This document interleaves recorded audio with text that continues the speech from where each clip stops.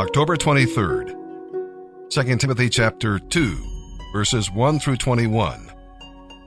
Timothy, my dear son, be strong with the special favor God gives you in Christ Jesus.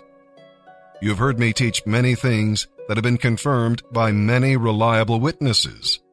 Teach these great truths to trustworthy people who are able to pass them on to others. Endure suffering along with me as a good soldier of Christ Jesus. And as Christ's soldier, do not let yourself become tied up in the affairs of this life, for then you cannot satisfy the one who has enlisted you in his army. Follow the Lord's rules for doing his work, just as an athlete either follows the rules or is disqualified and wins no prize. Hard-working farmers are the first to enjoy the fruit of their labor. Think about what I'm saying.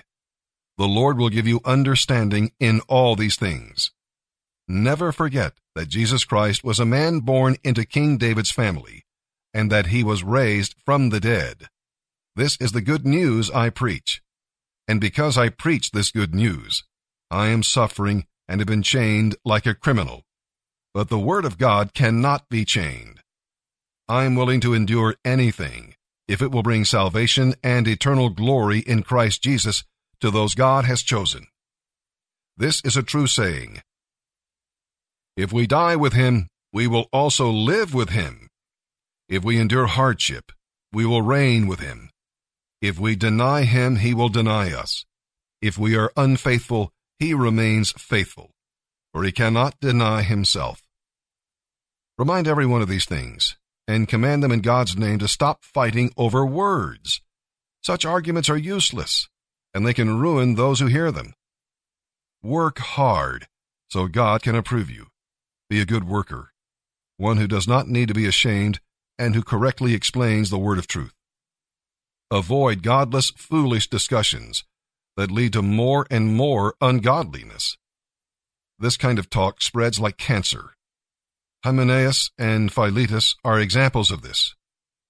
They have left the path of truth, preaching the lie that the resurrection of the dead has already occurred, and they have undermined the faith of some. But God's truth stands firm like a foundation stone with this inscription: The Lord knows those who are his, and those who claim they belong to the Lord must turn away from all wickedness. In a wealthy home, some utensils are made of gold and silver, and some are made of wood and clay. The expensive utensils are used for special occasions, and the cheap ones are for everyday use. If you keep yourself pure, you will be a utensil God can use for his purpose. Your life will be clean, and you'll be ready for the Master to use you for every good work. Good morning to my refuge brothers. This is Nick Noland, Phase 2. I've been asked to speak to you all today about listening to God and what he's been telling me in my own life. And it's probably not the most popular of topics, but it's what's been put on my heart, what's been convicting me lately, and I feel like it's very important. Here I am, down on my knees again, surrendering all, surrendering all. Find me here, Lord, as you draw me near, desperate for you. I'm desperate for you. So God's been talking to me about submission to authority, especially the authority placed over me here at the refuge, and overall obedience. I found myself many times in my life asserting my own will over God's, and much like in the story of Jonah, it's landed me in situations where control was taken from me, leaving me abandoned and in discomfort. Drench my soul as mercy and grace unfold. A hunger and thirst,